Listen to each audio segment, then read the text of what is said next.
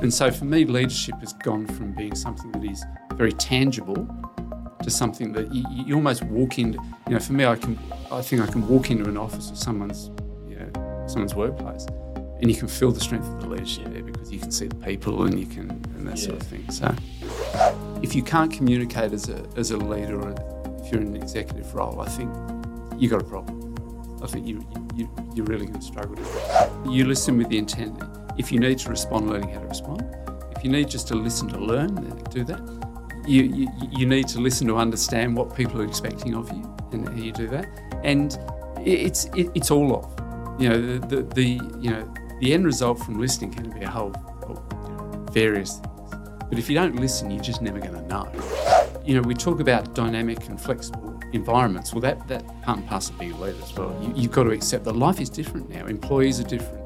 I'm not going to start quoting Maslow, but people have different motivating factors, and you've just got to accept that. Any leadership team has to.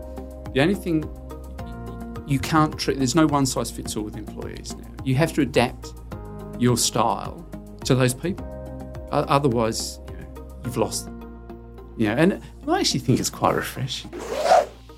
Hey there, my name is Daniel Franco, and this is the Creating Synergy podcast, your business and leadership podcast where we speak to high-profile leaders and thinkers about their careers and dig deep by asking the questions we all want the answers to, uncovering their stories, strategies, leadership lessons, and their secrets to success.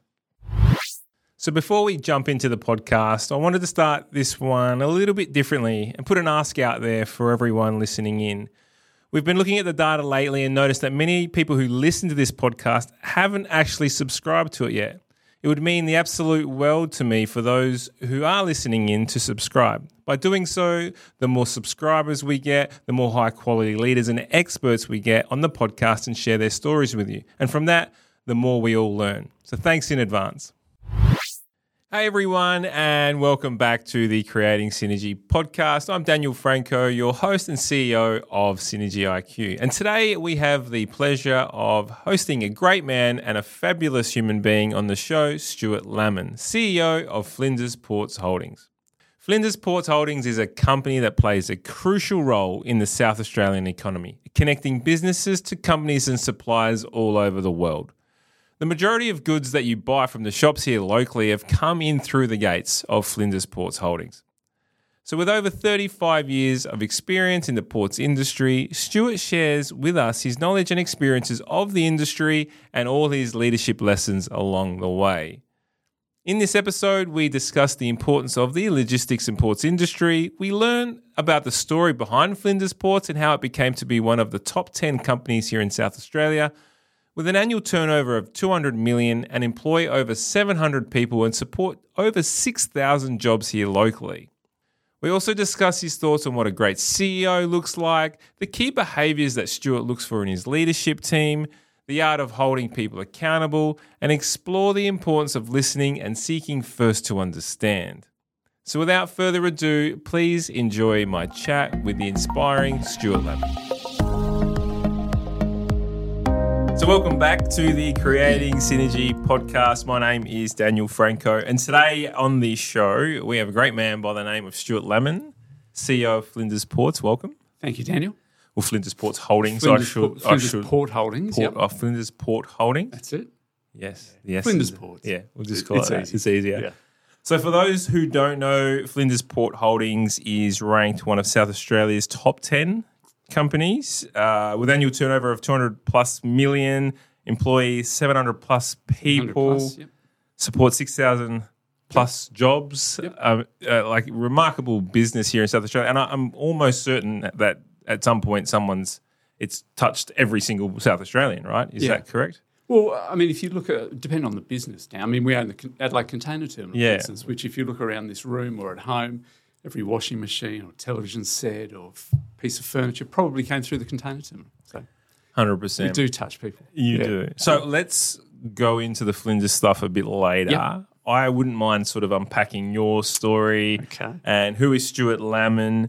So to understand your context and to understand the trajectory of your life to where you are today, what do we need to understand about your earliest context? Oh, look, going back, Daniel, where does it start? I'm a Pom by birth. Yep. So I'm We won't hold that. born in the East End as well. So came out to Australia, I think, how old was I? 9. So went to a Sydney boys' school with a bit of a strong London, almost Cockney accent, I guess. And so the early start of resilience, I think, started with that. So, we immigrated out initially for, as my father said, 3 months. Yep. Dad used to travel for 6-9 months of the year in the UK. So he was involved in the port space too? In ships. Ships, shipbroking and chartering, So it's my life has basically been about ships, which is pretty much what it has been. Although, to be honest, when I left school, I think I might have mentioned to you before, I think I was the only boy out of 170 that didn't apply for university. Yes. And then really a bit lost. And was it what was the reason? Just weren't connected to what you were doing? Didn't find anything you love? Or? Absolutely. I think it was. I think when I came out initially, the intention for me, especially from my father's side and my family, was that I would go back and play football because we were, I was basically born and bred in West Ham. So we were all West Ham supporters. So football was in soccer. Not AFL. Yeah, the real football. Yeah, the real football. With the round ball. And that was really what I was supposed to do. Yeah. And it was kind of growing up, that was always the intention. And, at the age, a fairly young age, knees went on, the body gave up, and that was the end of that before I left school. So then it was a case of, well, what do I do now? Yeah. So it was kind of like being probably not for the first time, being lost a little bit, where I go. So, and then Dad said to me, well, you're not laying on the couch any longer after maybe 6 months of not doing much. So he said, you either work for me or you're out and you find your own way in life. Yeah. So that was the start of it. Yeah. Luckily, at the end of the day, Yeah, sets you up in good stead. Absolutely. Yeah. Do you have anything that you look back on and smile and you look back and laugh about in your junior that really sort of shaped you as a human being? What I look back and smile, I mean, this will sound really strange. I mean, I had a really, I'd say a really lucky, privileged upbringing. Yep. If you put what we just talked about to one side. Yeah.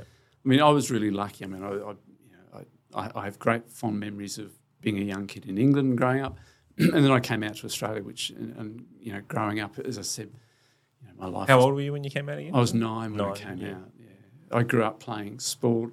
I went to a great school. I had, I've got friends from school that are still my friends now. Yeah, and so life was pretty good. You can't dwell on everything. I mean, I was really fortunate in my upbringing. Yeah. So what happened? How did you then grow through the ranks? So you went off and started work with the old man, or started with Dad? Yeah, yeah. And then let's continue that story. Well, how long was I with Dad? I was with Dad for about 5 or 6 years. Yeah. And really interesting business for me. What shipbrokers do is basically a simple example is BHP will come to you with 100,000 tonnes of coal to move from Newcastle to Rotterdam. Yeah. You then call what we go on the market. So you then go out and find a ship, but it's all competitive. Yeah. So it's kind of like if you've played sport, obviously, the competitive nature, you get a little bit of that. Yeah, 100%. Yeah. And for me, I never, I've never had a defined career path in my mind. It was, the start for me was always find a job that you love, find a job that you enjoy. A learning I got from my father was work hard. Yeah. And then the pieces generally fall into place if you take the opportunities that come from that. And so that was how I really started. And then I left that after about, I think it's about 5 or 6 years, because it was almost reverse nepotism. He had offices in various places around the world, and I always wanted to travel. I wanted to work in London or New York, whatever. And you always send someone else. We always send someone else. It was kind of like, Dad, I can't do this. Yeah, I need to make my own way now. But you cut your teeth in the sales marketing space with the old man. A bit of everything, yeah. From a competitive point of view, going out there and trying to win work. Yeah, and it was, we really specialised in the mining sector as well. That was on the cusp, things like the coal industry, like the coal industry were really big, and iron ore and things like that. So that was the start of me. I've had, an involvement with the mining sector pretty much through everything I've done. Yeah. And through ships. So that was really the start of it. Yeah. And then you moved on to Global Shipping Line. Now, I might get this wrong. Is it Hamburg Sud? Hamburg Sud. Hamburg Sud. Hamburg Sud. You got a bit close.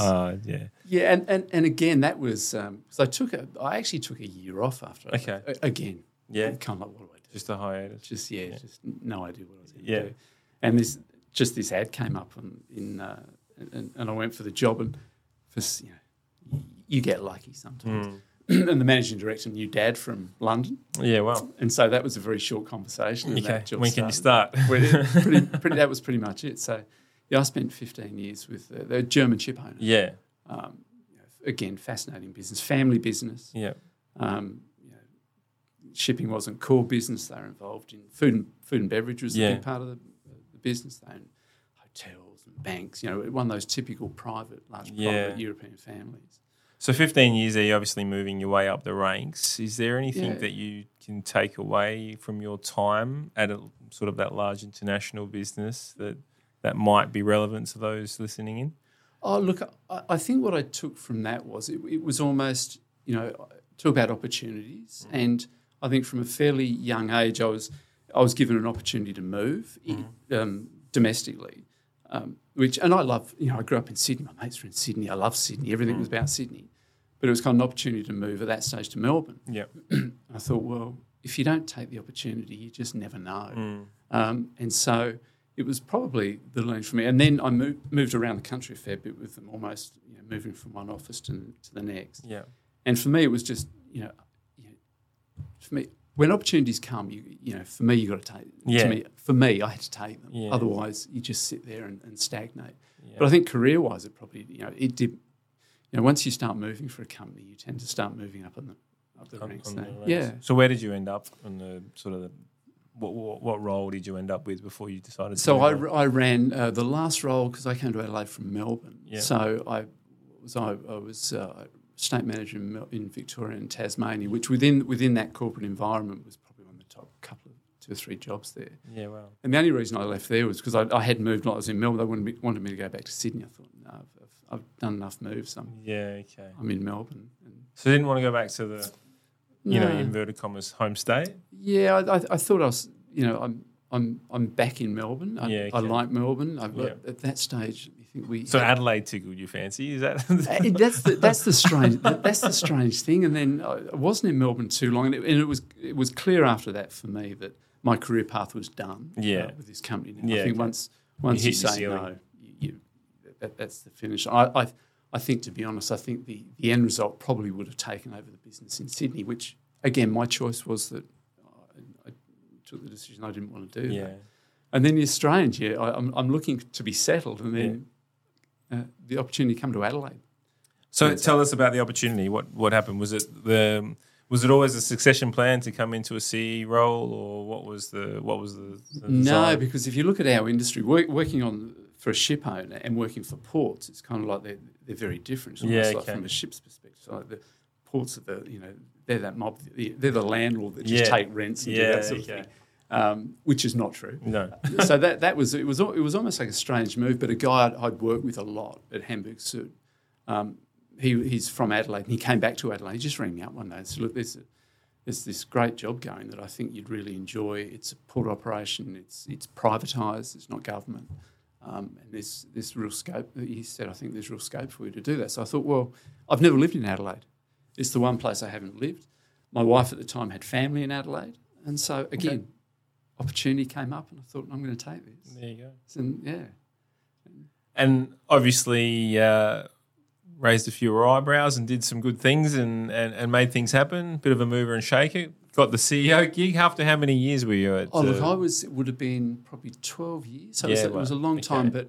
But the strange contradiction for me, Dan, is I get bored very quickly. Yeah. So I like change, but I've only really had 3 or 4 different jobs, which means I've had longevity in jobs. But I've been lucky that I've had opportunities to move within those jobs. Yeah. You also take your own initiative to try and create jobs as well, to be honest with you. Well, it's not jobs, but you've worked for 3 or 4 different Roles. organisations, and then you've had more and more roles that you've roles gone, within that organisation, And so what was it about Stuart that they couldn't turn down for the CE role?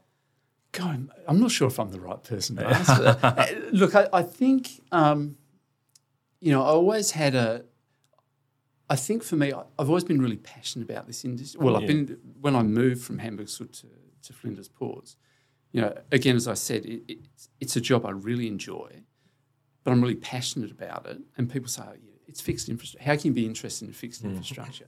But it's around trade, it's around growth, it's around, even to me, maybe I'm being a little bit, romantic, but, my sense is we're a really important business to this state. We're the gateway for thousands of importers and exporters. And to me, that kind of resonated with me. Yeah, absolutely. And I think that showed out in what I did. But also, I've had exposure to the Flinders Ports board from a very early stage in the career. And I think you learn to manage up, to be honest. And that's part and parcel of what you do. And you work hard. Yeah. It's as simple as that. Yeah. So, and be a genuine human being in the same right, yeah. There's no point in being the BS meter for people. Correct. 100%. Just a quick note, this episode is brought to you by Synergy IQ, leaders in enabling change. Synergy IQ are the ones you call when the change or challenge seems so complex and you don't know where to start. But more importantly, we're the ones you call when you want to make a change that will actually last. If you want to check them out, it's at synergyiq.com.au. How have you seen the industry evolve over your 30-odd years in the industry? How have you, is there, I know you've gone from ship to ports, but I mean, in my layman mind, it's all connected, isn't it? Absolutely. So how have you seen it evolve? I'm really interested in the today versus the yesteryear. Look, the pure concept of a ship turning up in a port and loading cargo. Pretty basic. It's pretty basic. Yeah. But I think what's changed probably with a lot of companies is just how we operate our business and what we the critical parts of our business. And previously, it was purely around the numbers, it was purely around the infrastructure, and that was really it. But you overlay that now, and I think anyone in a leadership role, for me, I shouldn't talk about everybody else, but for me, it's a much better time now to be a leader than it was, even probably 30 years. And I was lucky because I was fairly young when I got put into leadership roles, because there's so much more to it now. There's so much more. We talk about sustainability, we talk about managing our people, we talk about we talked about digital, we talk about all these things now which we never talked about before. They were almost business enablers, and they were in the background and they were doing them. But now they're seen as they create value for businesses. They're at the forefront, which means your skill set as a leader has to be much broader. But geez, a lot more interesting than it used to be. It's you're across so many other things. Do you think it's more difficult? Do you think, because back in the day it was do as I say, and now it's a bit different. It's we're there to serve. It's only difficult if you're not prepared to embrace it. I think as a leader, if you're not prepared to listen, you've got to start listening more now. Correct. I think that's a big part of it, and you got to be prepared to say, well, okay, maybe I'm wrong, maybe I've made a mistake, and you've got to listen to people. But then on the flip side, you've also got to be a bit braver now as well, because people do,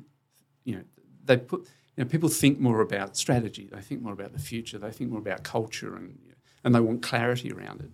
But you've also got to accept that whilst you've got to listen, what that means is quite often you're going to upset people. Yeah, correct. And that's you're the ultimate decision maker, aren't you? So. Absolutely. Yeah. So I wouldn't say it's more challenging. Yeah. Okay. Yeah. Is there anything about the ships, the ports, the logistics industry in that space that often gets misinterpreted by the public, or that sort of ruffles your feathers a little bit? Because not many people, I think, like you said, it's pretty basic. Ship comes in, unload the ship, move on, get it out to the suppliers, and then the consumers can grab a hold of it. So is there anything that you think is misinterpreted? Look, I won't say misinterpreted. I think we're not well understood. I mean, people don't understand our industry that well. I think, as you said, we're one of the largest businesses in South Australia. We're a large employer.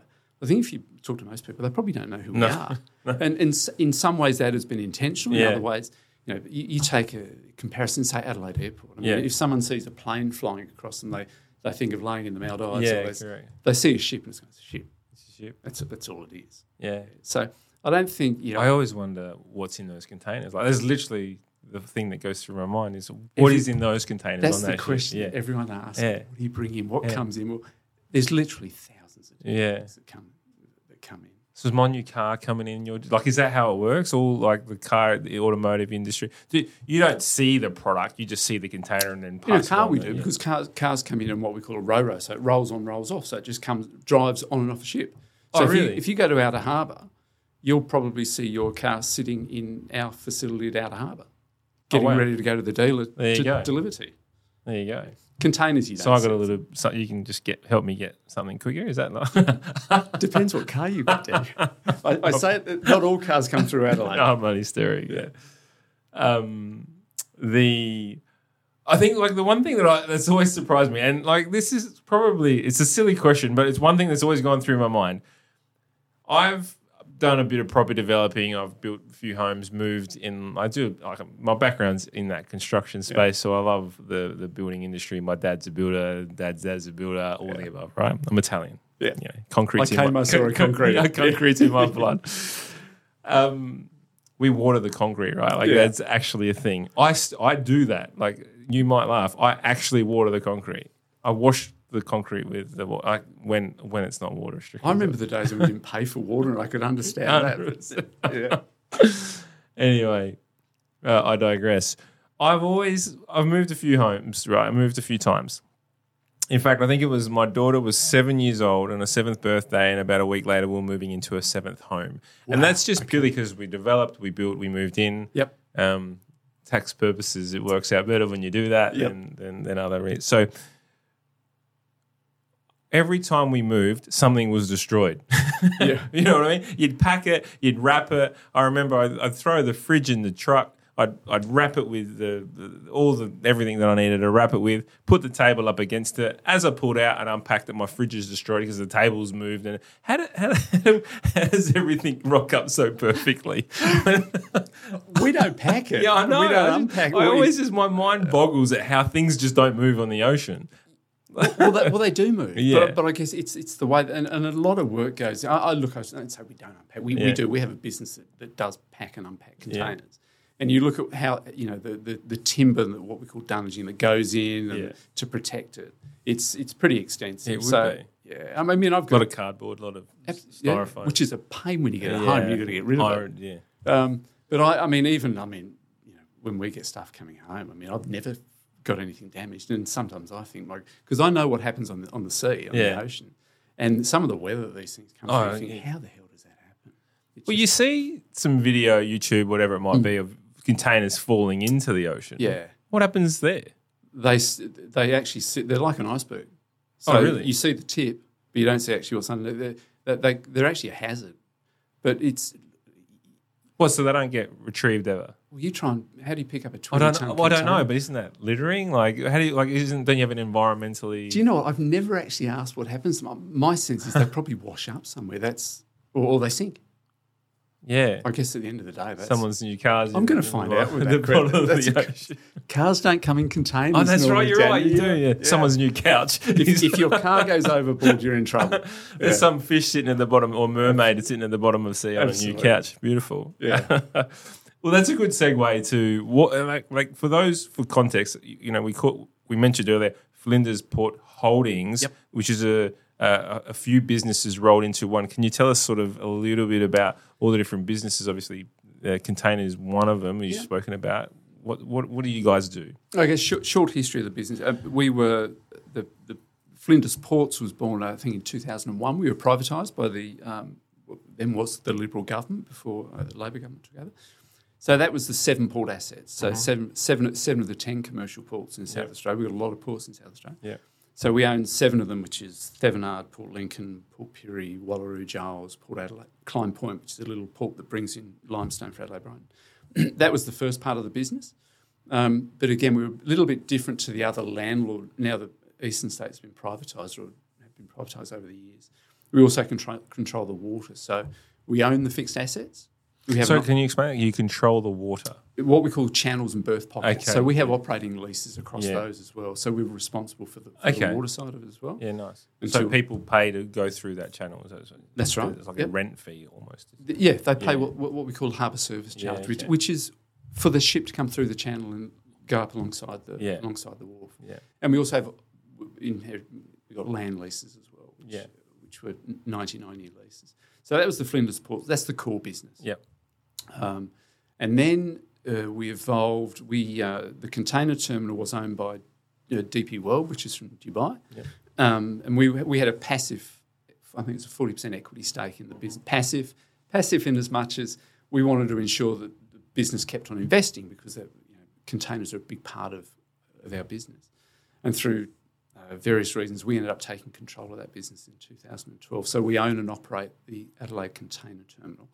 So I think we're the only business, probably it's certainly in Australia, that owns the ports and also the container terminal. So not a bad little monopoly. Look, we never set out to do it. To be perfectly honest, but this nothing against DP World. They run their business. They're highly successful container operator, but we had different views on how to run the business. And when you have a single port operation, you've got it's constant investment, which we had to be. So for us, it made sense for us to take it over, and it's a good business. Yeah, there's no doubt about that. So when we drive through Port Adelaide and there's the containers stacked up on top of each other, that's your that's site? our facility, one of our facilities at Outer Harbour. Yeah, and then we own what we call Flinders Logistics.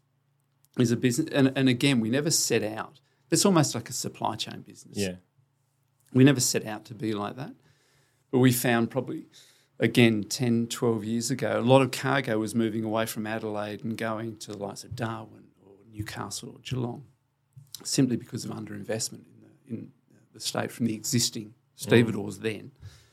So I thought either we get involved in this or we just watch cargo move away. So that was how that was born. So the ports business is the core business. It's the jewel in the crown. That's what it is. But it's all about trade. I mean, everything about us is ships and trade. Yeah. And so we've evolved because we've had to. Yeah. And that's really the history. So when you say you never set out, I mean, I'm putting strategy in hat on here. This would to buy and acquire a business or add a new department or or a new business within under the existing structure. You have to strategize for that. Absolutely. Yeah.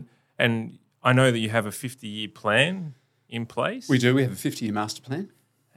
So I'm going to digress. How do you come up with a 50-year? How do you know what's happening in 50 years' time? Look, I think if you look at it down, a lot of what we do in a master plan, look, you almost forget the 50 years. Yeah. To me, it's a master plan. Yeah, okay. Because a key part of that for us is it's all about building, a lot of it's about building capacity within for the future because as trade grows, you get more ships, you've got to turn them around, you've got to have capacity to do it.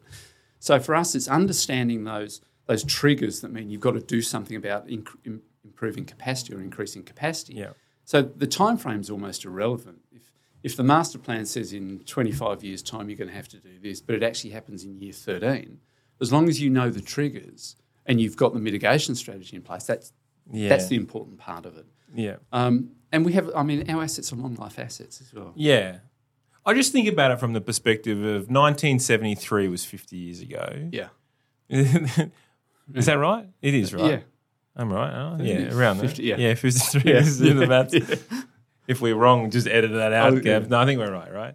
And so in 1973, I don't believe we're predicting that the level of automation, do you know what I mean? Like, so the exponential growth of the digital and all the above that goes with it, not to mention the volume that is potentially coming in. Yep. How do you work with that?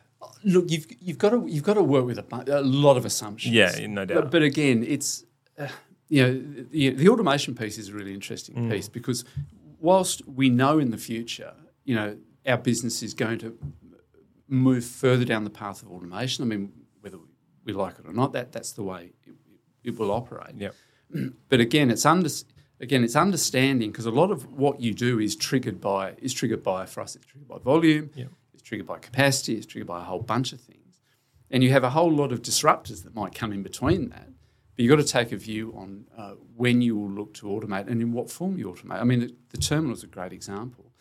Is that we went through a process for, probably a couple of years of looking at how we will automate the terminal. And when we got to the decision, it was kind of like, well, it's almost obsolete now. And that's the danger you come up with.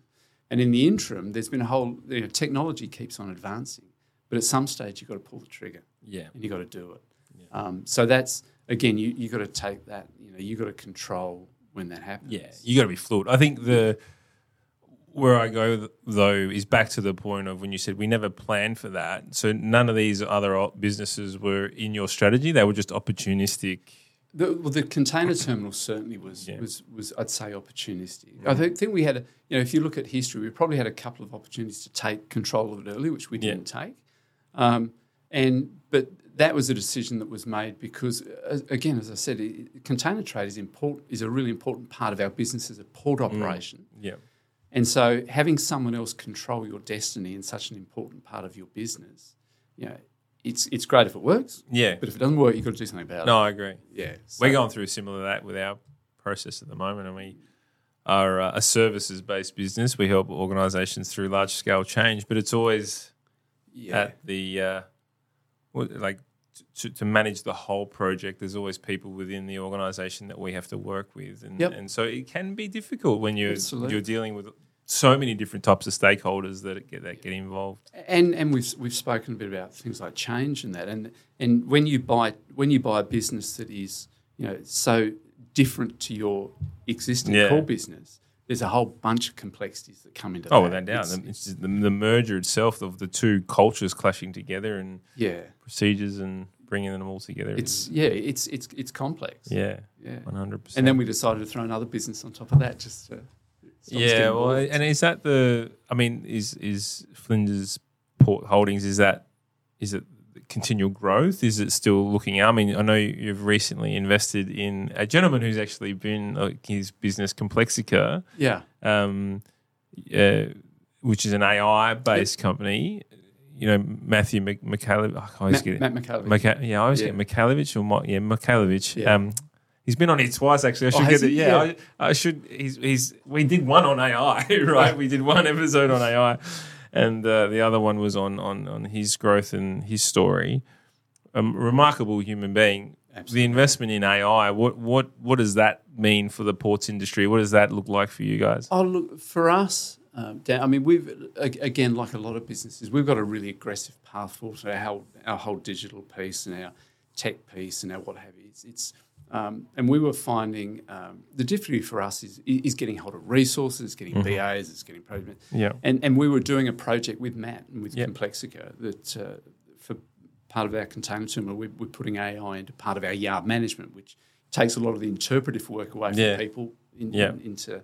Is that with Larry? Is it Larry? That's Larry. Yeah. I don't. And just talking to Matt, and they were keen to getting into the port space.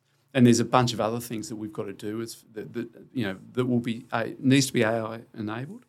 And we looked and said, well, this actually solves a lot of issues for us. It's a business we understand. We know it's part of the future for us. He's around the corner. He's around the corner. He's a great guy. He's a champion. Matt's started a couple of really successful businesses. Yeah, I'll go back and listen to we've had him on. His story is amazing. It's pretty good. It is an incredible story. And he's a natural born salesman though. Oh, he's great. I absolutely love that about him. I sit there with that thinking, hang on, this is really cool, but I've got to start thinking about outcomes here. 100%. But for us it was, and look, this was actually quite, it wasn't a large investment, but for a port business to actually buy into a tech business, it was kind of like, there were people going, huh? Yeah, really? Eyebrows raised. Absolutely. So that was part, we had to, kind of sell the story as to why it was needed. And for every reason that we invested in it, it's become successful. So, amazing. Yeah. Well, kudos to where you guys are at. I think one thing that has really, this is completely sort of moving sideways, but still obviously within the trade and Flinders Ports, but global supply chains have sort of really been affected over the past 2-3 years now, isn't it? And I think like the main question I have is why is everything taking so long to be delivered? I know people who have ordered a Toyota 12 plus months ago and they still haven't received this thing, and they're saying it's probably another 6 months away. Couches are taking 20 to 30 weeks now to come in some instances. Yeah. Is this a manufacturing thing, or is this something to do with the port? How does it all work in your eyes? My sense that it's we're probably in a perfect storm at the moment. Yeah, or we were in a perfect storm. I mean, we've been through 2.5, 3 years of a pandemic, which created a whole bunch of issues around. Not the least was there's a lot of cash out there, so people with demand less travel, more buying. Absolutely. So there was a lot of disposable income out there. Ships, COVID, what it did, especially for a country like Australia, you look at Shanghai, which has pretty much been closed down. Mm. So you've had ships continuing to go into Shanghai, not to be able to get in or out. So they're just sitting there waiting. Yeah. You've had no ships. The flow of containers has been constrained. So if you don't have ships moving, you don't have containers coming in or out. And the reality for Adelaide is that we're a small port. Mm. That's stark reality. If you look at container shipping, is almost like it's almost like a bus route. You call at each port, and you have a time when you have to get into that port. And the reality is, if you have to get back on schedule, then you will omit ports, which we suffer from that a lot. And then So Adelaide suffered from that because of its size. Because of its size, and so we had a lot of ships that we, theoretically, the container trade should be pretty simple because the ship comes in at the same time every week. Yeah, it's methodical. You plan your labour, you plan everything. That got thrown out the window. Yeah, wow. So what happened with all the orders? They just said you got to wait for them. You got to wait. Yeah. But then you overlay that with you probably had a manufacturing issue as well. You can't have a constant of a few years of staff being laid. Staff not going to work, and plants closing. It's just a perfect. So, just taking a bird's eye view, Sydney versus Adelaide. Sydney wouldn't have felt some of these delays that Adelaide's felt. Oh, look, you still get the delays. But it was probably a little bit worse in Adelaide. Yeah, okay. Yeah, okay. That's interesting. So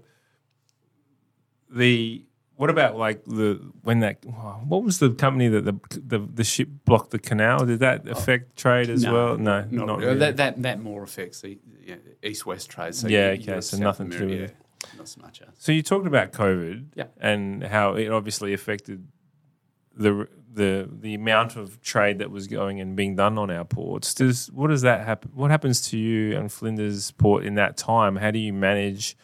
If you're talking about a bus route and all of a sudden this bus is not coming up, that means that people aren't going to wait at the bus stop, right? So what happens with your staff in that situation? How do you manage the complexities of that world? Yeah, we're a fixed cost business. Yeah. So it's difficult to manage them. Yeah. So you look at our workforce of I think it's 730 people. The vast majority of those, probably 600 plus, are wharfies, people that work on the wharf. Yeah. And they work on rosters and they work on shifts, and they're still there. We in fact our business grew during COVID. Wow. Yeah. Even with the lesser ships coming through. Yeah, but you've got to remember the first couple of years, things were you're an essential service, weren't you? Absolutely. Yeah, things were far better. Yeah. I think in March 20? Yeah. 21, I've forgotten that. Yeah. When everything, we got a problem here. I think if you'd have said how we ended up, I'd have bitten your hand off at that stage because trade continued to flow. Yeah. But for a period of time, it became a health issue more than a trade issue. Yeah. Well, I was going to ask you, how do you manage a team that 600 people plus on the wharf, packing ships that we've got a zero policy here in Australia, but unpacking ships that potentially could be riddled with a virus based on the crew that are on board. How did you manage that situation? Look, I'm not a person that suffers from stress. I don't think I suffer from stress. Other people will probably say yes, he does. But I need to get some tips off you. Maybe we'll talk about that for half an hour. Yeah, but when that first started, that's probably the only time I can really remember really laying awake at night thinking, how do we manage this? And that was purely around. Because no amount of hand sanitizer is going to fix this problem. As I said, you can send, not to try and trivialise it, but you can send 120 people from administrative people home with laptops and computers, and they can operate from home. Yeah. I got 600 people working in the walls, and we don't know what this thing is. No. I don't know the impact on these people's health and their lives and their well-being. I have no idea, and their families. And so that was probably the only time I thought, this is really stressful. I took the view you got to trust the health people. You got to do that. So that became a management issue for the well-being of our people. But the flip side for that, the learning from me through COVID was, I remember thinking, I've got to, we'll get this committee started, we'll get policies in place, how we manage this. Before I'd even started finishing the email, I had an executive team that it was all done. Yeah. And I kind of sat there and think, you know what, I think we're going to be okay through this. And it's I said to you before, you wouldn't wish a COVID on anybody. No. But for a leader, I think when you look back in hindsight, the learnings that you had from it, and it was so challenging, but I think good leaders really stood up to that. 100%. And it was an opportunity for businesses. Yeah. I'd like to think we're a better business now than we were when this thing started. Yeah, I agree. I would categorically say I reckon I did 3 MBAs within that period, right? Like the amount that you learn, all the little different nooks and crannies that you think you have to think about. Yeah. Not to mention, because we're a service-based business, we're working with multiple organisations, large-scale organisations, BHPs, these types of companies, where they're dealing with their issues and we're working with them on change. Yep. Like, so your scope just broadens, explodes, doesn't it? Yeah. So, do you think? I had this conversation with some friends the other day. In fact, it might have even been. No, it wasn't from friends. It was in the office actually with the team. If you like, I use the Toyota example. If you go out and buy a black Toyota, you all of a sudden see a black Toyota everywhere, right? Yeah. So your senses become heightened to the black Toyota. Do you think that is the same with opportunity? Do you think if you have the openness of opportunity, and I'll talk about Flinders Port as well, you say we didn't set out, but this opportunity came up. If you have the mindset of taking opportunity when it comes, you're more chance of you seeing that opportunity should it arise, or do you think it's just pot luck that something pops up? No, I think it's if part of your thought process is that you look for an opportunity in everything that happens. Yeah. Quite often you're going to find an opportunity. Correct. there. I agree. I mean, it's like pretty much everything we do. The downs. Say something happens to trade or something happens to something like that. But for us, there's an opportunity because there's an opportunity we have to grow somewhere else. So there's an opportunity for there to get into another part of a business or provide another service. You can't just sit there and look at the negative on things. Yeah, agreed. I think it's the power of positive mindset, isn't it? Really. And as you say, you see it. Yeah. You constantly see it. Yes. Flinders was named 2021 Deloitte's Best Managed Companies. Is that a bit of a head wobble over there? What does that look like? What does it mean to be 2021 one of the best managed companies? Obviously, my name wasn't on the list there. I think. I think we're up for it again this year. Oh, really? Well done! Congrats. Thank you. Look, it's for me something like that. You got to get it in context. Yeah. It's a recognition. When it says best managed businesses, we're only as good as the people. No doubt. That work in the business, and for me, it's just really, it's an acknowledgement for the 700 people we have to say, hey, look, guys and girls, this is what we've been awarded, and you're part and parcel of this. And for me, it's a nice story to be able to tell everybody. It is. What does a great managed company look like? I mean, what are you doing that's standing out from the crowd? What can we learn from you and the team? Look, I think it's pretty. I mean, management is pretty broad now. If you talk about management, to me, it's still leadership. Leadership, 100%. Management. And I think it's an acknowledgement for people that when you say a company that's got good leaders, and we talk about culture, and to me, culture comes from the top. Leadership now is about setting the example. And we've spoken before. It's about selling the stories, about painting the pictures for people. It's about creating an environment that people can come and be who they are and be innovative, and it's a safe place for people. It's that whole part of it. it's not just being a technical specialist. More importantly now, it's providing the environment for people just to flourish and come into the business. To me, and we talk about, culture, and we talk about diversity, we talk about this, thousands of things, and it's great for the outcome of the business. But for me, the important part is that is an outcome, but that's not why you do what we do as leaders. You do what we do as leaders because it's the right thing to do. Yeah, it's as simple as that. If you don't get that mindset, then you never change the culture, you never change the dial. And so for me, leadership has gone from being something that is very tangible to something that you almost walk into. For me, I think I can walk into an office or someone's workplace, and you can feel the strength of the leadership there because you can see the people and that sort of thing. So, do you or have you handpicked all your leaders? No, I've got out of a team of 7.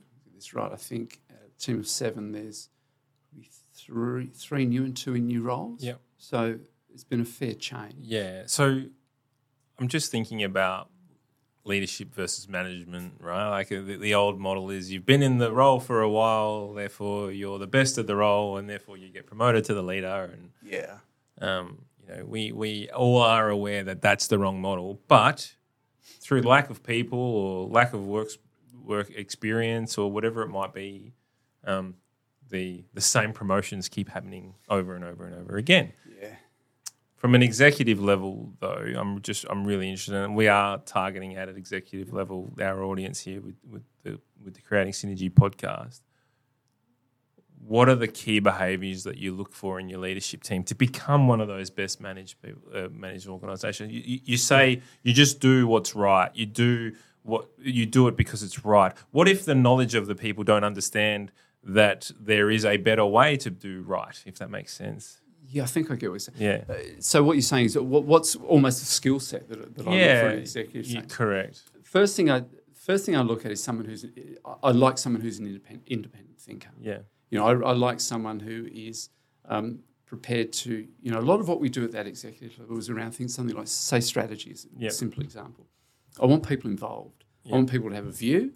I want people not necessarily to you don't have to agree with me. I'm happy to debate it for you. So I think independent thinking is something that's really important for me. Yep. I like good communicators. I think if you can't communicate as a leader or if you're in an executive role, I think you got a problem. I agree. I think you're really going to struggle to get there. And it comes around, EQ is something that we didn't talk about much 10 years ago, maybe a bit longer. That's really important now. If someone doesn't possess that, again, it's a bit like if you have no comms ability, you're going to struggle. It's interesting, the EQ one. I'm a massive believer in it. You're obviously someone with high emotional intelligence. Is the ability to pick emotional intelligence because you are an emotionally intelligent person? Do you think that's the skill set? How do you actually judge for it? Is there a chart that you work to? Do you get people to do diagnostic tools before they come in? I don't know. Or do you just have this gut feeling that you go, yeah, this person knows what they're talking about? I'm a gut person. Yeah, I agree. You can do it. And look, I'm certainly not against training and education, that sort of thing. But a lot of what we do is, for me, a lot of what I do is gut. Yeah. Yeah, and you learn pretty quick. I reckon within a couple of minutes. Yeah, I've got a view I think so. someone. Do you table that with your team? Do you tailor? My gut, is the gut a decision maker in all this? And you as an organisation, because it is something that you would have some really extremely intelligent and emotionally intelligent human beings sitting at your executive table. Absolutely, it's a smart group of people. Yeah. Do you actually use the gut as a decision? What's everyone's gut feel here? Is that a decision making technique? I think it's an important part of it. But if how do I put this? If a decision is made on gut, it's got to be me. Because if it doesn't work out, then it's got to be on me. Yeah. Oh, I like that. Well, it has to. I mean, it's because someone else's gut feel, but yours is. Yeah, it didn't work out, but it was your gut feel. So it's kind of no, that doesn't work. Well, the buck stops with you, doesn't it? Really. What someone said, fish rots at the head. So. Yeah. 100%. Communication was interesting though, like that, because that there is for me. I mean, communication is critical. If you are a leader of an organization or you are a leader within an organization, communication is probably one of the most critical skill sets that you can have as a leader. It's the ability to influence, it's the ability to communicate, the ability to connect, the ability to provide clarity on strategy and where we're going and why we're going and all the above, right? What does your communication style look like? Oh, look, I'd like to think for me, maybe in context, for me, communicate, it's not just, as a CEO, I'm dealing with stakeholders. Yeah. That's a big part of my job. Yeah. Pretty much everything you do with stakeholders is you're talking about a future state. Yep. You're talking about what you want to do or why you're taking a decision, whether it's employees, whether it's boards, or whether it's government, whatever it is. And if you don't have that clarity of communication, it's a struggle. And I think one of my strengths is I hope I've got the ability to break it down into, I won't say dumb it down because that sounds the wrong word, but really simplify the whole thing. I mean, we're not a complicated business. No. And just make it simple. Yeah. You're selling a vision. Yeah. That's what you're selling. Do you think the people on the wharf would look at head office and go, yeah, they got it right. They've simplified this enough? Or do you reckon that there is those layers of communication where Chinese whispers can start and things get a bit hazy? Yeah. Look, I think as a business, our communication strategy has got a lot better. I think in the past, as you mentioned earlier, it wasn't that long ago, Daniel, that it was do as I say, and that's it. Yeah. Where comms was basically that. But now it does have to filter down. So every level of leadership or management or whatever structure you have, you've got to put a communication through all those levels of the organisation. It's not easy for some people. No. And to get it down to the guy on the wharf, it might be going through 2 or 3 different levels of communication. And their interpretation and their perspective.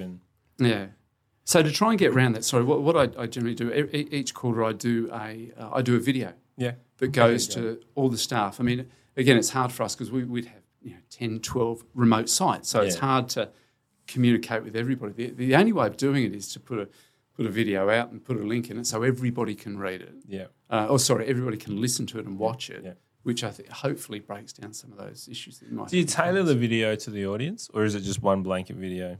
You've got to you've almost got to tailor it to all levels. I mean, I'm not a leadership team that should know it anyway, so it's not tailored to them. I've got a senior leadership, or we've got a senior leadership team that's involved in most decisions, so they understand. So it's broadcast to the masses. It's broadcast to the masses. And with the caveat, and I still have people that if you don't understand it, ring me. Or come see me. 100%. Ask me. What does a message like that on that video look like? Is it a strategy? This is where we're going. Is it that future focus thing that you're talking about? A lot of future focus. Yeah. And also something that I think in the past we haven't done well that we're trying to do better is also, again, we talk about that reflection. Yeah. People want to understand, okay, we get what you were saying is why you're doing it, but let us know how we're going. Yeah. Now if you want to get people engaged within the business and take ownership of what they do, you've got to share everything. Yeah. Transparency. Absolutely, yeah. How do you manage the... Look, I'm asking this question on the fact that we work with a lot of clients who are in engineering and blue collar, academic, administration, clinical, administration, all the different worlds, right? So there's always 2 worlds, and so ports would seem to me there's the wharf versus the administration, right? Like I'm just going to blanket that rule over the top. It might be I'm probably way off, but how do you, as the leader, and working with your leadership team, create strategy and execute on it, and then communicate the changes throughout the organisation?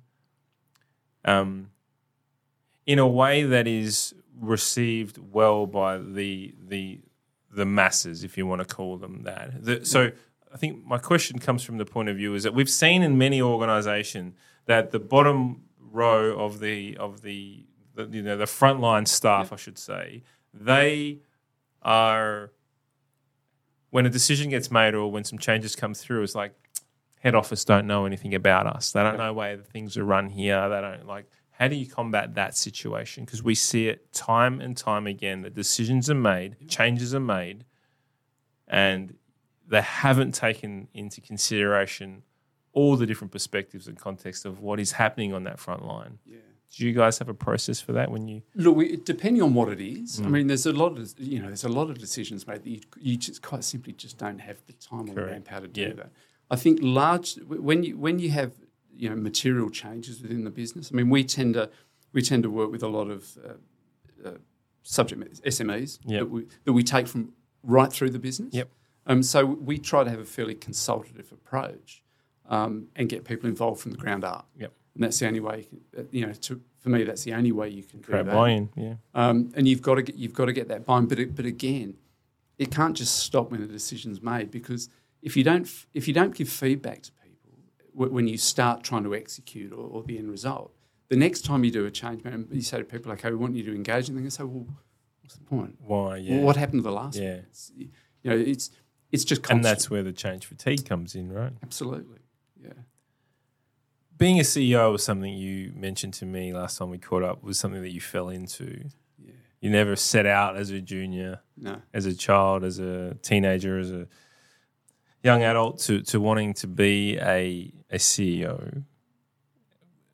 How did you, and we talked about positioning and seeing opportunity, how did you position yourself though to become a CEO? Was there, obviously you said you didn't go to university after, but then you ended up completing your MBA thereafter. But there is something about being in the right place at the right time and positioning yourself so that you can be ready for a CEO type role. So this question comes from the point of view of those who are up and coming leaders and looking at what's my next opportunity. There's so many opportunities floating around right now. Yeah, some advice for those young and up and coming leaders. Yeah, look, it's for me. You're right. I never. My journey was I never looked at it until probably I got a couple of years into Adelaide. And then I started to look at things like, got involved in things like strategy and even getting more involved in probably more in depth in leadership and culture and things like that. And that I guess that bred my interest in thinking, oh, hang on, I'd actually probably like to lead a business if I had the opportunity. And luckily I was in a business that could that I had the opportunity to do that. But if you're young and up and coming, you've got to, a lot of it is the right place at the right time, but you make your own luck in a lot of what you do. And again, I can't highlight again. It's a case of taking the opportunities that come up for you. I think listen. Yeah. To me, it's about listening. I was very fortunate that I had I've worked for not a lot, but a lot of really good leaders, and who ask questions, take mentors, have people to talk to. And you end up putting yourself in the right place at the right time. And as I said, a lot of it is around luck, but you make your own luck in a lot of respects.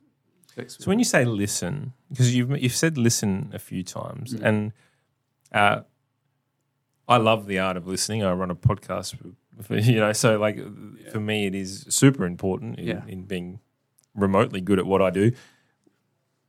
To say the word listen, there has to be, in my opinion, and correct me if I'm wrong, there has to be an action after the listening. What does that action look like? Because you can listen and you can seek to understand. If we get into the 7 habits, the Stephen Covey. So listen and seek to understand. Yep.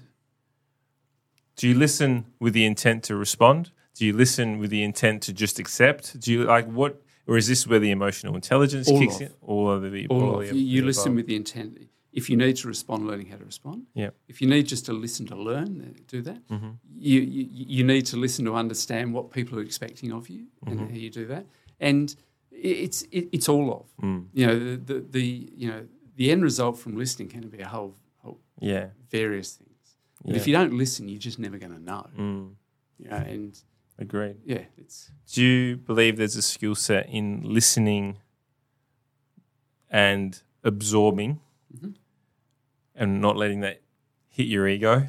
hit that little chimpanzee that's screaming at you inside. Do you know what I'm saying? Like, because there is listening where you can listen to someone and go, they've clearly off their rocker. They got no idea what they're talking about. Yeah.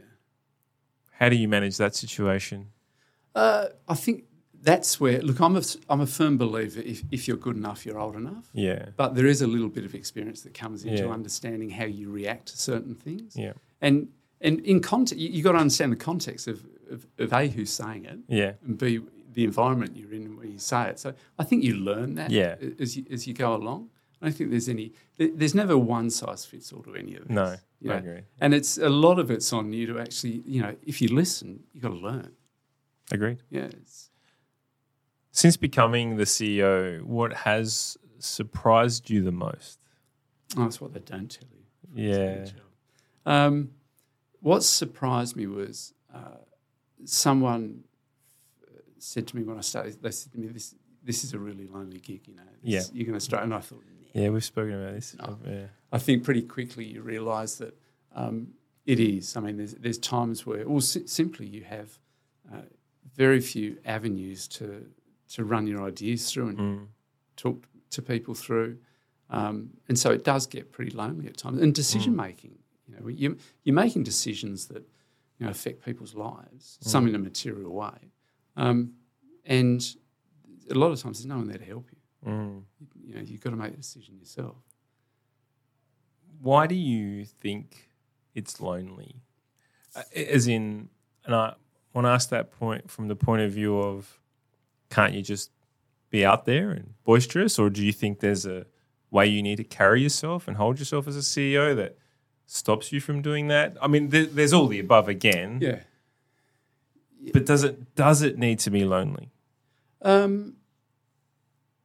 No, I don't. It probably doesn't have to be. I think we're all struggling. I think any CEO listening right now is probably pondering that question, right? I think you've almost got to get the right support network around you as well at times, and whether that support network is home, is family, is partner, it's whether that support network is a mentor, whether that support network is a chairman or a board. I think you have to have a support network around you to be able to bounce ideas off, to be able to talk these things through. As I said, often you're making pretty significant decisions that sit with you. Yeah. And you need people to bounce ideas off. So I think I just said you support network and family, absolutely one of my core values, right? I am so really interested in your thoughts around. It's a question that I ask quite a few CEOs as they come on the show. And it is around the family aspect of it and the management of business as well. So how do we really pursue and realize our visions? So as a leader and as a ambitious human being, there's some sort of ambition if you're a CEO, Of course, right? has to be. Yeah. So you have these visions and these goals set for your life, but do that at the time of cultivating a loving and thriving family relationship as well. Yeah. How do you manage the two? That is a tough one. And I probably the easiest way to describe it is my experience with this. If you look at when I was married quite young and had 2 children to my first wife, and it was all around work. I mean, it was what I got from Dad. It's work ethic. You go and I guess the priorities weren't the family and children. What have you. You don't love them any differently. It's just that you don't spend as much time there. Your mindset was somewhere else. And then I had kids at an older age as well, where my priorities were totally different. My family came first, my kids came first. And then if I go back even further, I had a father who spent, as I said, he spent 6 to 9 months of the year travelling, so work was everything to him. Great dad, you're on well, but that was his priority. I have a strange, I don't have much of a relationship with my 2 sons from my first marriage, and I didn't have a great relationship with my dad. I have a great relationship with my daughter. And to me, there's a connection there between where you get your priorities and what, where the important. And we talk about work-life balance. And to me, it's real. It's, and where does family sit in that? And sometimes family is a contradiction in what we do as well. I mean, we've just talked about a support network, and part of my psyche is I try to make sure that when I put that key in the lock, in the door at night, work's gone. Yep. It's never gone. It's not. But No. and you walk in and you're just. You can try as much as you like. I'm yet to compartmentalize that world out. But then the contradiction is we talk about a support network, and if you don't go home, and your partner's a really important part of the process here. Yeah. But you're trying to, in one way, you're trying to separate work, and the other way, you're actually, need them as a support network. Is a contradiction. Yeah. There. So the whole work, the whole family issue is something that I think a lot about. Yeah, it's. Do you look back at your first marriage with your two boys, and do you wish that you had your mindset now? Oh, absolutely. Yeah. Of course, yeah. Most definitely. Is there an opportunity to rekindle that, or is it sort of just the... Oh, look, I think you have to keep trying. Yeah. They're your kids. You never stop trying. But this is where, work, home life, your personal life and work are two very different beasts. Yeah. I mean, the difference, it's almost like work is that comfort zone. It's transactional. It's never personal. It's, you make decisions, you walk in there. It's almost, I won't say robotic, but you know what you're doing. Yeah. For me personally, my personal life scares the crap out of me. Yeah. Because it's not it's I won't say it's more important. Of course, it's more important, but it's just it's a different dynamic. And that's something that I think I've probably struggled with as much as anything. There's so many different flavors of emotions that go on in a family environment than what there is at work. I mean, work, like you said, robotic's probably the wrong word. I agree, but I know exactly what you mean. Like it can be black, white, grey, whereas family, the family dynamic is just a rainbow, isn't it? Like it's just different. It is just a different situation, and then you throw in love, right? Like I know, did they give us a shiver? And I think like that for me is the one thing that that I always say this. I like family first, and we run a family first business here, and that is an absolute fundamental. But I ask that question of pursuing visions because there are parts of me that go, I absolutely would say here categorically, I'll give up everything just if it meant being, my kids need it. But then there's a part of me that sits with me and I go, well, like, no, like I actually really love what I do. I love the fact that I have the ability to change. I love the fact that I can create value. I love the fact that I get to meet remarkable human beings and sit with them. I don't really want to give this up. So, but you can think about that because you don't have to. You correct. Don't have to make the decision. Yeah, that's right. If you actually have to make the decision, I think I know which way you go. I think so. Yeah, it's. I know. Yeah. You're right. It's a privilege of being in it. Yeah. Look, it is. Yeah. Do you maintain a level of concentration on your mental health as a CEO? Probably not as much as I should. And probably for someone like me, it's probably, there's parts of it that I probably don't concentrate enough. Yeah. But also for me, it's a little bit of a, I have pretty much a morning health check. I have to. That's part of. Yeah. That's part of. What does that look like? Just working my way through the day and getting up, and for me, it's really remembering that I'm really lucky. I've got a wonderful relationship with a beautiful. So you practice gratitude, absolutely, as part of that, because you've got to get it in context as to I got a great job. I'm really fortunate. Life's pretty good to me, and every morning I'll have a little health check with that. Yeah, okay. So gratitude every morning, is that like part of your day? I have to. Yeah. Yeah. Wow. Okay, that's great. Yeah. I set out to do the gratitude thing. Yeah. I do it for 1 or 2 days, and then I cannot make it a habit. I don't know why. Yeah, but I have to because otherwise the day can start in a hole. Yeah. So that I've trained myself to do that. Yeah. Yeah. Is there anything else that you would do? Is like meditation, running, exercise? Like, is a switch off? You talk about the key and the lock, like because we are really working in a ball of twine, right? There is just so many layers, Yeah. and it's all connected. And we're all wound up. And yeah, Look, for me, part of it is, being healthy and having a level of fitness is really important to me. It's important to me on a whole bunch because I think I'm a better partner at home. Yeah. I think I'm a better father. I think I'm a better leader at work. So fitness has always been pretty important for me as well. But apart from that, there would be other avenues there that I probably don't pursue that I probably should. Yes. I'm really interested, and we talked earlier before about the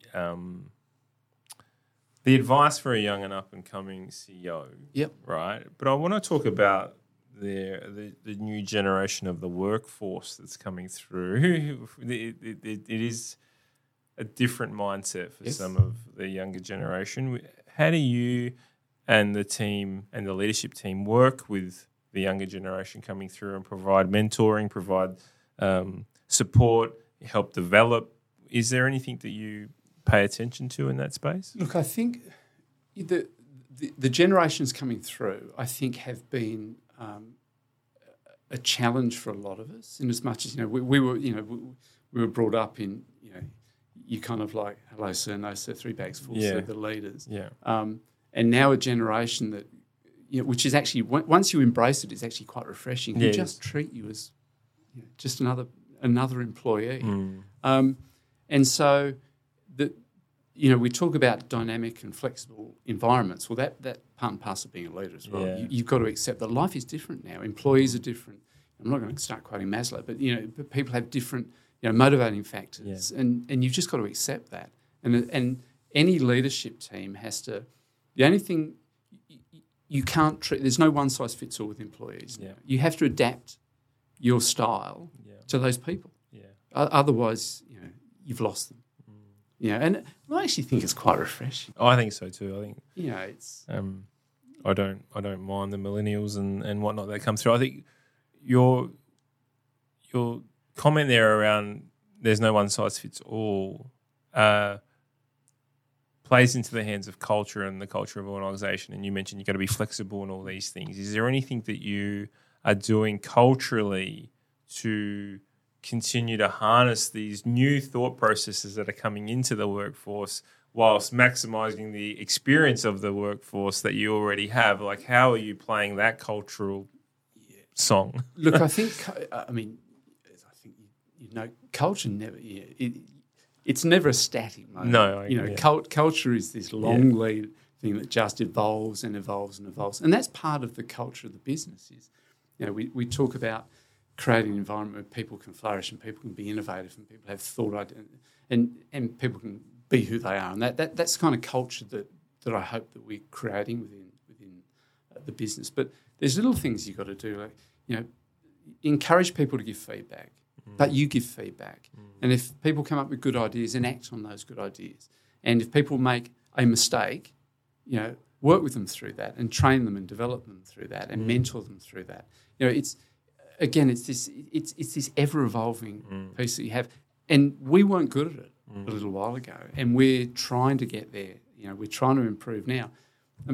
You do it because it's a better place to work. Yeah, no doubt. And the second piece you do it is because we're all in a war for talent here. Yeah. And you've got to do everything you can to provide an environment that people want to come to work. Yeah. So tough question. Would people listening in, anyone from Flinders Ports listening in right now, would they be like, yep, we're actually seeing this cultural shift. We're seeing this move. Look, I would hope so. Yeah. Not everybody. No. It's not. Yeah. But I would hope most people would say that they're seeing the shift. So it's on the agenda, it's on the strategy. That's the videos that you're talking. This is where we're going. You're trying to be flexible. We're trying to create a culture of welcomeness and health and well-being and all the above the things that go into. I think you get there, Dan, when you stop talking about it, and it just becomes part of your business. 100%. If you're constantly having to talk about how we improve the culture, I think you're probably not getting there. Yeah. I'd love to stop talking about it and it just happens. It just evolves. Yeah. Culture just is. Culture is. Yeah. Yeah. Beautiful. Great way to finish. I'm just conscious of your time, so. couple of questions before just to round off some of the questions, and then we'll jump into a quick fire. Yeah. What does the future of Flinders Ports look like? I mean, when we talked about the 50-year plan and taking all that into play, is it something that you're really keen to continue growing and expanding, or is it consolidating and improving, or like what does the future of Flinders Ports look like? Look, I think if you look at the evolution of our business, I mean, I think it's incumbent on us, or me on us, to continue to grow the business. You have to. Yeah. I mean, we're grow the footprint, grow the people, grow the businesses involved with everything. Yeah, great. Everything and above. I think if you look through our journey for the last maybe 4 years, you talk about laying foundations. For me, it was, my sense was when I took the role. It's a really success. So I was really lucky. I inherited, the role from a really good CEO. Yeah. So the business was in great shape. But for me, it's almost an evolutionary stage where you build the foundations for the next stage of growth. Yeah. And I think we're now at the stage where we've built those foundations, and now it's it's ready to go to its next stage. Yeah. Next stage of growth. Can you give us some insights? Look, it's very much within South Australia. We had businesses outside of. We were looking to growing interstate. Yeah. Strategically, we took the direction of we exited that business. So our strength is in South Australia. For me, strategy is a lot about. You form your strategy around what you understand and what you know. You don't form a strategy and then try and learn on the job as you're trying to execute it. So for us, this is the market we understand. So we'll look at how we provide services through, get more involved in the supply chain, how we bring more cargo through the ports. We have catchment areas, providing supply chain solutions for people. So there's a whole bunch of areas that we can get involved in with that. At the end of the day, with us, it's about growing trade. Yeah. Yeah, it's not much. It's pretty simple. It's been the gateway, isn't it? Yeah. Really. So, what does the future for Stuart Lemon look like? Look, I love what I do. I mean, I think I'm really fortunate. I came to Adelaide, 18 years ago now, for a short period of time. I'm here out of choice. I'm here because I enjoy it. But legacy for all CEOs is, it's picking the right time to go, making sure there's a succession plan in place. So probably, there's parts of the strategy of the business that I want to see through, and then maybe it's time to have a look and see where we go from there. But, do you love the CEO role? Do you love being? Yeah, I do. Role? Yeah, I enjoy the responsibility and I enjoy the accountability. And if we talked about advice to young people who want to see it, you got to be prepared to take accountability for what you do. Yeah, and that no matter what happens in the business, no matter who makes the decision, you're accountable for it, and you've got to accept that that's that will always be the case. But I actually enjoy that. Do you think the accountability piece? Sorry, I should have rounded this up, but I want to ask this question: do you think the accountability is crucial for all leadership, right? But it's actually quite a tough thing to do. It's tough to hold someone to account, isn't it? And I'm really interested in your process around when someone who you trust, you like, they work in your organisation, they're actually a great human, all the above, but they're not delivering on what they say they're going to deliver on or what you've agreed that they're going to deliver on. How do you manage that situation? Well, it depends on depends on the context. And the stark reality is there are times when you have to exit people out of business. That's even if they tick all the boxes, they're great for the culture, they're just not hitting their... There are reasons why you have to do it. I'm just... And that's not a nice part of the job. It's cutting the arm off, isn't it, really? It is, but part of the job is you've got to make decisions that you don't like. Correct, yeah. It's the unpopular decision. I mean, if everything was easy and going fantastically... Then everyone would be a CEO. Of course. No, I know. I wanted to draw that out because we've had many a CEO on this podcast and was it Flavia Nardini, the CEO of Fleet Space Technologies? I use the arm. I was like, if there's a cancer in the arm, you cut the arm off, and that's. And she said, I've got a nicer analogy. Whereas if there's if you have a plant and there's a leaf on the plant that is dying, right? And what happens is that 80%, 90% of the water goes to that dying leaf. Yeah. So the attention goes there. So it's about snipping off that leaf. Because quite often you've got to think not only the impact that person's making on the business, that what impacts is that person making on the other, if it's an executive, the other 6 people. Yeah, agreed. Yeah. Beautiful. Excellent. Thank you. That's been amazing. We're going to jump into some quick fire questions. These are a bit of fun to finish off. If you don't have any answers, that's fine. We'll jump to the next one. But, I'll push a little bit until I get there. We're big readers here. We love books. I've brought up a few. Is there anything that you're reading right now? I'm not going to give you a plug, but I have to. You gave me, is it Culture Inc? Culture Inc, yeah. Michelle, my business partner Michelle's book, Culture Inc. I picked that up 2 days ago. Yeah. And I've started that. It's fantastic. But because trouble with reading, Dan, is, I read so much. Yeah, no, I never it's the government reading. I know. It's kind of like if I sit in bed and think, what am I going to read? I just Move to audiobook. I've been telling Michelle, get your bloody thing on. But I've started reading that. Yeah, great. Yeah. It's a good book. Yeah. Is there anything that, like any type of book that you feel that stands out from the crowd, something that you have recommended? We talked about Stephen Covey's before. Well, I was going to say, that's probably, it's probably the only development book I've ever read. Yeah. Where was that? 89, 90? Yeah, that's got to be a long time ago. So for context, 7 Habits of Highly Effective People by Stephen Covey. Yeah, that was, I remember that, but probably at that stage as well, for me, that was probably an important read for me. So do you read strategy books? How do you learn? How do you continue to evolve? Is it just through experience? And for me, it's, and the mentors and absolutely. Yeah. I like listening to people. I enjoy, listening to, other CEOs and MDs and leaders and people like that. But you got to, for me, it comes from me. Yeah. It's got to. Self-reflection. Yeah. Jim McDowell, we had Jim McDowell, CEO of Nova Systems on the podcast. He's the same thing. He's like, I've never read a personal development book in my life. I read an old literature and I take my learnings out of there and so I do like that lesson. What's one lesson that's taking you the longest to learn? Trust. Yeah. In self or in others? In others. In others. Yeah. And, I think trust in myself probably not as much, but trust in others, I think. And what do you mean? Like you struggle to trust someone? They need to prove themselves to you? What's that look like? Probably just struggling to trust people. Yeah, probably with me as much as anything else, me and also in work life. Yeah, okay.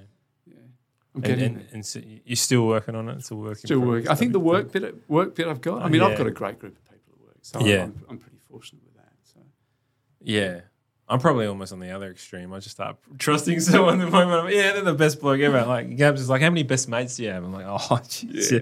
Everyone's a mate. If you could invite 3 people for dinner, who would they be? Oh, that's a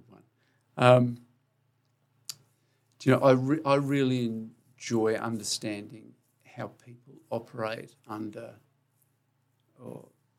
duress or stress. So, first one for me is always going to be Mandela. Mandela, 27, 28 years in jail. Yeah. Smiled every day. Oh. Came and led a country. What a story. How do you keep yourself remarkable together for that period of time? So he would be one. More modern one is I'd love to understand Zelensky. I think Ukraine is something. How he's managed to. He's an actor, wasn't he? I don't know. You see, I don't know his background. He was an actor that got into politics. It's probably not a bad background for him. I know, he had to act somehow. But interesting to find. I mean, this is how does he spend his day? How does he get up every morning? We talked about COVID earlier with you and worrying about the health and safety of your people. He's got the whole country. This is ridiculous. I'm with you. I don't know how. Yeah, and what would be the third one? Do you know what? It's a personal one. Probably my mum. Get my mum back because there's a whole history of my family that we never ask questions, and I probably won't. So your mum's passed now. My mum's passed as well. Yeah, and it's kind of like I think being an East End family, I think there's a few skeletons in the closet I'd like to unravel, but that's probably the 3. She'd probably ask some curly questions towards I was going to say, as well. Brilliant. What's some of the best advice that you've ever received? I think one piece of advice, I think my father gave me once, he said to me, you don't have to be the smartest person in the room, but be the best prepared. Yeah, okay. And I think for me that was always, and he was a firm believer in, as best you can, walk into a meeting knowing what everyone else is thinking. Yeah. So it's all around preparation. Yeah. Side note, do you like before every meeting, how much prep do you put in? A lot. Yeah. You were giving me shit before about this podcast. No, but it is. I mean, I speak to, I had a chat with one of our executive team. As I said to him today, I said, you got to do the preparation and understand. And, if you can walk into a meeting with 7 other people and you know the answer that those 7 people are going to give you, that's the preparation. Understand. And if you got to understand where the objections are going to come as well. So be prepared for that. We have board meetings. You got to do your prep.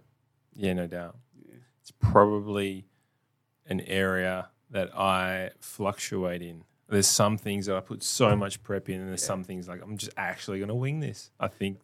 But I'm the same. Yeah. It's just that when I go into meetings, I have to be prepared. Yeah. A lot of other stuff, it's, you wing it. Yeah. He said that quite quietly. He said he wings it a lot. If you had access to a time machine with, so like only one trip, sort of up and back, as in you're not allowed to go in multiple places. You could pick one point in time and go there and back. Where would you go? One point in time. Yeah. To see. And it doesn't have to be back. Could be forward too. By the way, I was going to say it's going to be forward. Yeah. Probably. I mean, I've got to have a personal thing. Yeah. I transport me back to 1966 and watch England win the World Cup. That's I'll be pretty happy with that. That's probably the one thing. Well done. If your house was on fire, your family, your pets, everyone, they're all safe. What's one thing that you would run in and grab and save? Don't need anything else. No. Yeah. Family's safe, pets are safe. Yeah. I've got the memories. Yeah. Hopefully. Yeah. Everything's on cloud these days. Exactly. Yeah. The Commodore 64. Yeah. It's a question because we've had some people run in to save a family heirloom or an old blanket or. I'd never know what to say. Yeah. I'd end up getting stuck in there. I know that, right? Yeah. You'd trip over all the stuff you carry. I run pretty light. Stuff. Yeah. If you had one superhero power, could choose one superhero power, what would it be? Fly. To fly. Yeah. It's just a boring answer. It's the same answer to everyone. But it is. It's just. No, I know. Just to be able to do that. It would be. Yeah. I'm scared of heights though. Oh, see, I used to be, but I kind of got over that. Yeah. I reckon if you're flying, you're not scared of heights because you know how to fly. Depends how high you fly. Yeah, well, that's true. All right, to finish off, this is one of my favourite. I hope you bought a dad joke. Oh, yeah, I had to think about it. Did you? Yeah. You bought one, though? I did. Yeah, excellent. What's your best dad joke? Why does a duck have tail feathers? Why does a duck have tail feathers? To hide the butt quack. It's horrible. I love it. Brilliant. Thank you so much, Stuart, for coming on the show, sharing your story. Obviously, there was some personal conversation that we had, which you shared with us, which was really amazing to get your insight. And thank you so much for having the courage and vulnerability to share that story with us. And thank you for all that you're doing for I think the people of South Australia are all sharing in the delights of those goods that get delivered. Now they're getting here. They're getting here, and you and the team and all the great work that you guys are doing out at the Flinders Ports, and also thank you for sharing your insights to leadership and the ideas of being a leader of an organisation and all the little tricks and tips that you've given throughout the course of the conversation. We really appreciate it. Pleasure. It's been fun. It has been. If people would like to get in contact with you and get in touch with you, how? Firstly, are you open to that? Absolutely. And secondly, how would they do that? Oh, look, probably. I guess something like LinkedIn is probably the easiest. Yep. So Stuart Lamon on LinkedIn. That's it. Beautiful. Excellent. Fantastic. Thank you, everyone. We'll catch you next time. Thanks for listening to the podcast all. You can check out the show notes if there was anything of interest to you and find out more about us at synergyiq.com.au. I am going to ask though, if you did like the podcast, it would absolutely mean the world to me if you could subscribe, rate and review. And if you didn't like it, that's all right too. There's no need to do anything. Take care guys, all the best.